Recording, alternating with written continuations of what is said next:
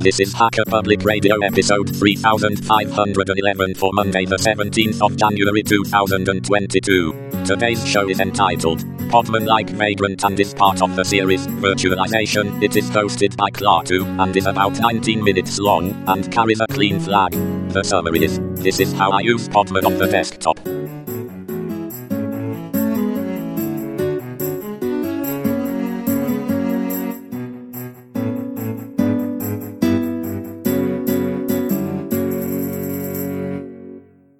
Hey everyone, this is Klaatu. Remember back in episode 1522 how I talked about Docker and Linux containers? That was a long time ago, and lately I've been using Podman, which is a daemonless container image, or container engine, a lot like Docker in that its command structure is exactly like Docker. It can be a drop-in replacement for Docker. So I've been using that quite a lot. And I also quite like the licensing of Podman. It's a lot clearer, and I feel like it's a lot more stable, like the licensing policy, than Docker. Docker has always confused me in terms of what's open source, what's not open source, what's Moby, what's Docker, kind of difficult to be sure. So Podman doesn't really have that confusion. Podman is an open source project. That's what it is. You don't have to navigate any exceptions or swarms or anything that you're not clear about. So Podman has been really nice for me, and lately the reason I've been using it a lot is because Vagrant kind of fell over for me. Or I shouldn't say that. Vagrant didn't fall over.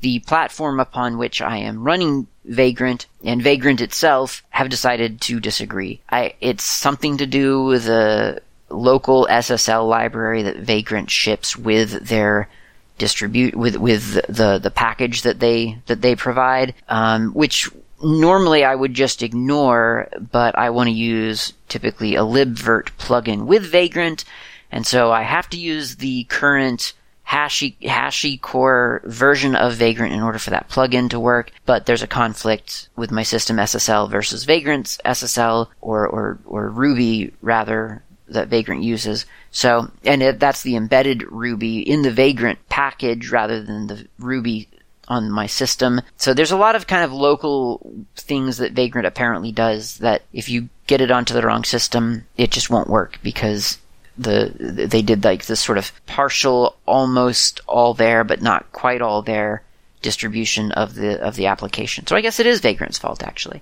And I had been using Vagrant to fire up quick virtual machines to run a test, like if I don't know how something works on, say, Debian, but I want to see, I want to compare how it works on my Fedora machine, then I would just use Vagrant to grab a Debian image, a Debian box, I guess, in Vagrant terms, and then drop into a Debian terminal. It's pretty quick because it's very minimal. It was one of the nice features about Vagrant, and that just hasn't been working lately. So I spent a day trying to fix the Vagrant issue, but I finally decided after wasting a day on it that it was not worth it, and that what this really was a note for me to start using containers for stuff other than Kubernetes. Like, actually just start using desktop containers, which I'd kind of started doing anyway with Fedora Silverblue in a way. So I felt like containers were probably the right and the easy answer. So here's what I do. Here's the workflow with Podman. I mean, it's really just a question of workflow. Podman, more or less, and Linux containers, I mean, if you're used to them, then they probably are already working for you. If you're not, though, Podman actually is a really easy entry point into actually useful containers. Because it is an interesting quirk of containers that if you're not running a server with a bunch of what would have been normally virtual machines running on that server, then you probably haven't replaced those virtual machines with, or you probably have replaced those virtual machines, or you may have replaced them with containers. But if you're not doing that, if you're not running a server, then containers, for a desktop user, they're quite possibly just not useful. So, I mean, certainly for me as a desktop user, like the thing I would use virtual machines for was when some new distribution came out, and I just couldn't stand to not see what its desktop wallpaper was. So I would fire up a virtual machine, install the the distro, go through the install steps just to kind of get a feel for what they're doing for their install, and look at the wallpaper, and then close the virtual machine and never reopen it again. Containers doesn't generally, unless you go to a lot of trouble, they don't give you that sort of satisfaction. So you're probably just running a minimal environment in a container. And why do you do that as a desktop user? I mean, you've got an environment. It's your terminal. You don't need a container for this. So containers kind of, I think, are a little bit, they kind of languish on a lot of desktop users' desktops because you just don't use them. But Podman and a minimal container, it can actually be apparently really useful for, like I say, if you just want to compare, hey, does this thing work also on this other distro that I'm not running? Well, a container can tell you that. Or if you want to try something that could potentially be rather destructive to your actual system, then you could fire up a container and do your crazy experiment in that container, maybe mess it up, who cares, doesn't matter, when you close it, it's going to be gone anyway, or maybe it'll work and now you've confirmed that the crazy experiment that you want to try indeed does function. So, a couple of different steps. One is to install Podman. Got to do that first. Second one is to configure Podman. And then the third step is, of course, to run a container and do something in it to actually put it to use. So the first step, installing Podman, that's easy.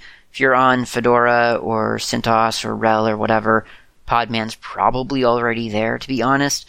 Other distributions, Mageia, something like that, you might have to do like a sudo dnf install Podman on Debian or Ubuntu. Sudo apt install. I knew there was a cadence there. I just forgot to start with sudo. Sudo apt install Podman.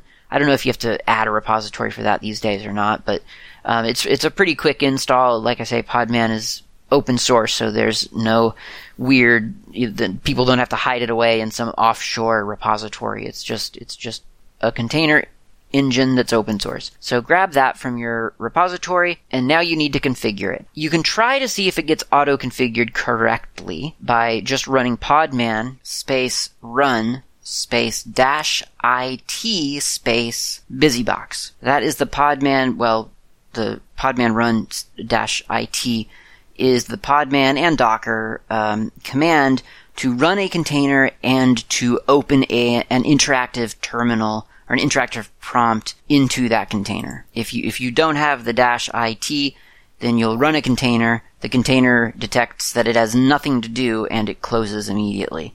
So that's not very useful. So podman space run space -it is kind of the incantation you'll want to remember. The busybox there at the end just tells Podman to reference its little list of short names and to resolve busybox. Busybox is a common enough container that it lives on several different container registries online, and Podman is able to reference that short name, discover a valid busybox image out there on the internet, and it'll pull it down very quickly. It's a very small container, and it'll run it for you. So you'll be dropped into a little root prompt in a busybox container. You type in exit to leave that container, but you now know that Podman does indeed work. If that does not work, and I'd say there's a good 50 to 70% chance that doesn't work, then you need to add some additional UIDs and GIDs, group IDs, to your user. So naturally, generally, the way users are created on Linux, you get one UID, and that is the one that you've been assigned, usually by default, when creating your account. So usually it's like 1,000, but I mean, maybe you put in your own UID. Whatever it is, it's an UID. It's one UID. So you need more for Podman, because Podman's going to want to run a bunch of things that as a user, you normally don't launch yourself. So to do that, you can do sudo space usermod space -- sub UIDs, and I usually start at 200,000, so 200,000 -265,536. There's some reason that 65,536 is not a magical number, but it's a magical number. There's some significance to that number. I forget what it is, and it hasn't really annoyed me enough to actually look it up. but it's some upper limit of some attribute, probably a sysctl thing. Anyway, space dash dash add dash subgids 200,000 dash 265 536 space your user ID, or your username, sorry, Klaatu, or whatever your username is. So that's sudo usermod dash dash add subuids 200,000 to 265 536 space dash dash add subgids 200,000 to 265 536 space Klaatu. You do that, and what that actually does is it adds an entry to /etsy /subuid and /etsy /subgid with essentially the starting number 200,000 and then the upper limit, which is 65,536. So you can actually just, if you wanted to, you could just edit that file, cat etsy subuid. Yeah, so Klaatu : 200,000 : 65536.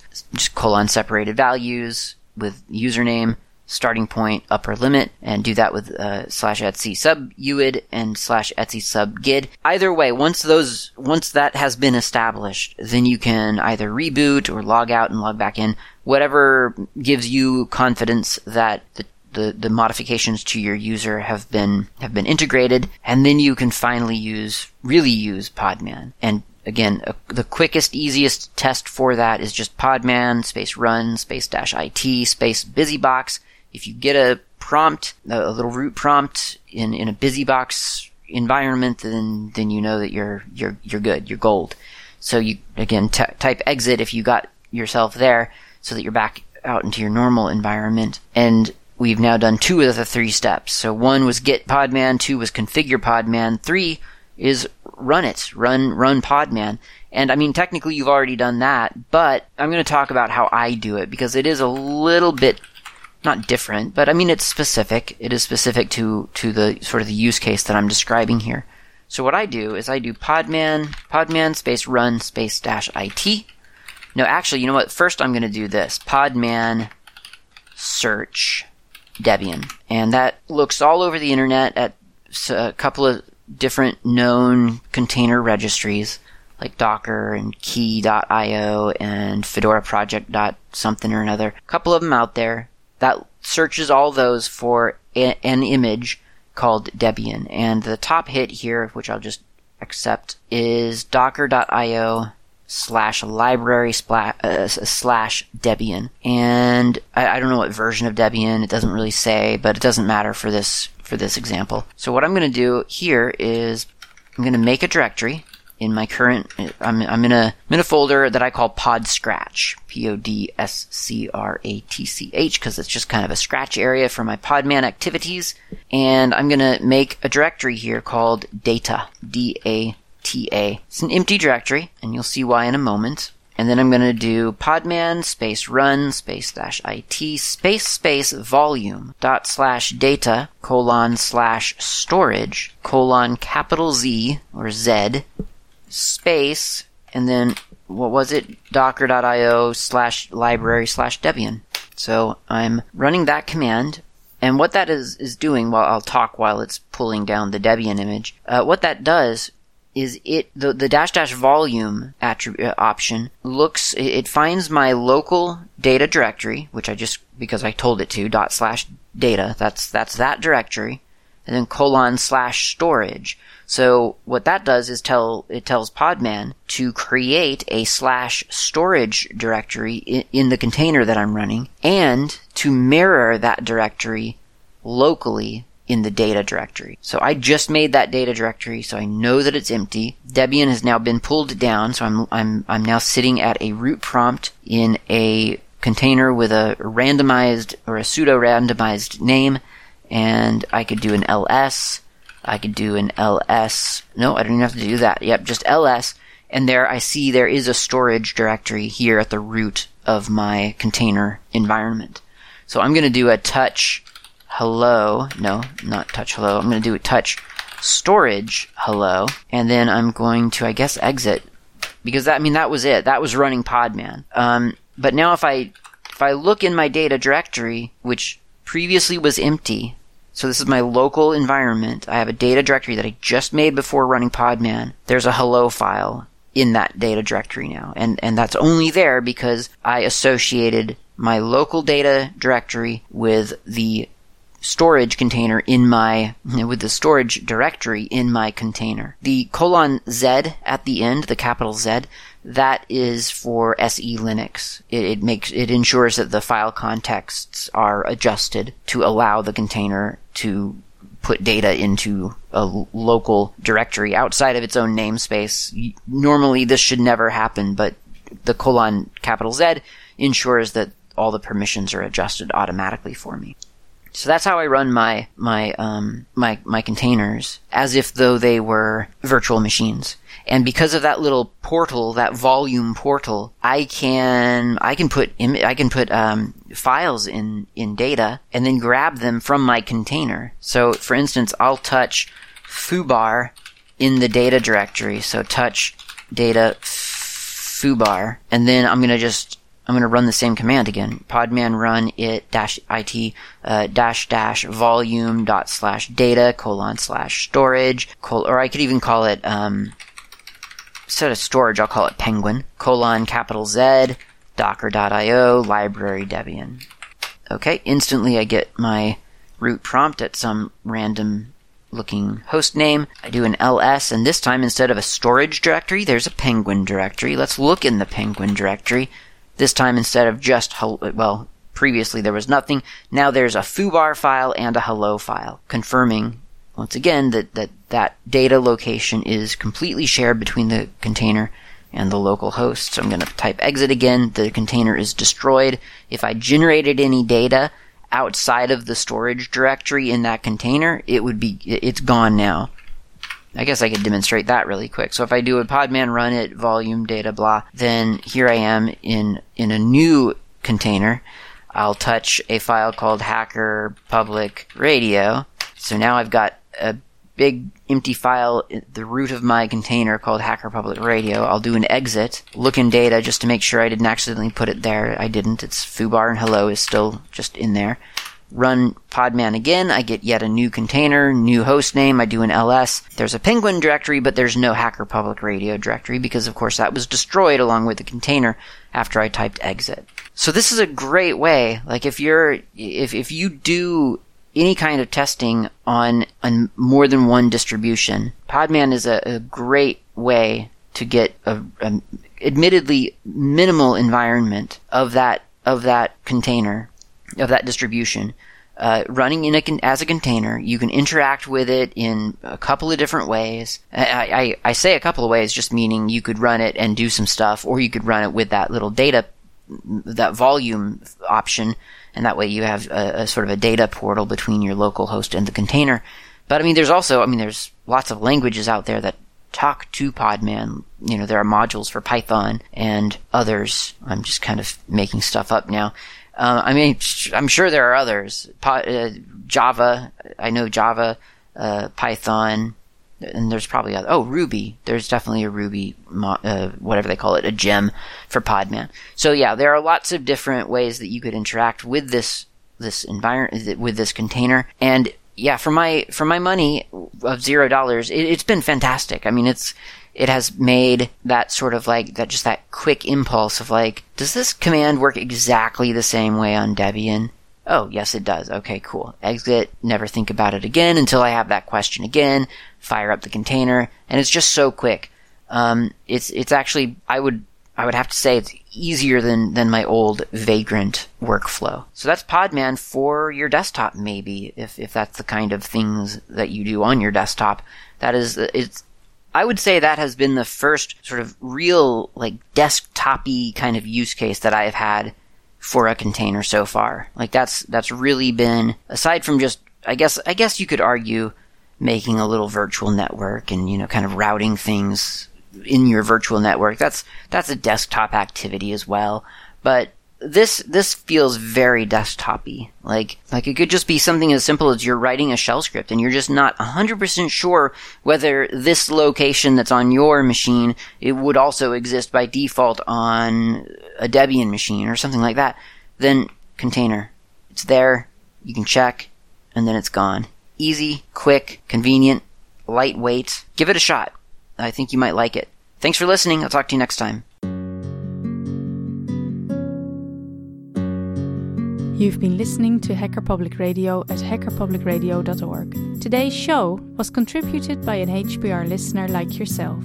If you ever thought of recording a podcast, then click on our contribute link to find out how easy it really is. Hosting for HPR is kindly provided by anhonesthost.com, the Internet Archive, and rsync.net. Unless otherwise stated, today's show is released under a Creative Commons Attribution Share Alike 3.0 license.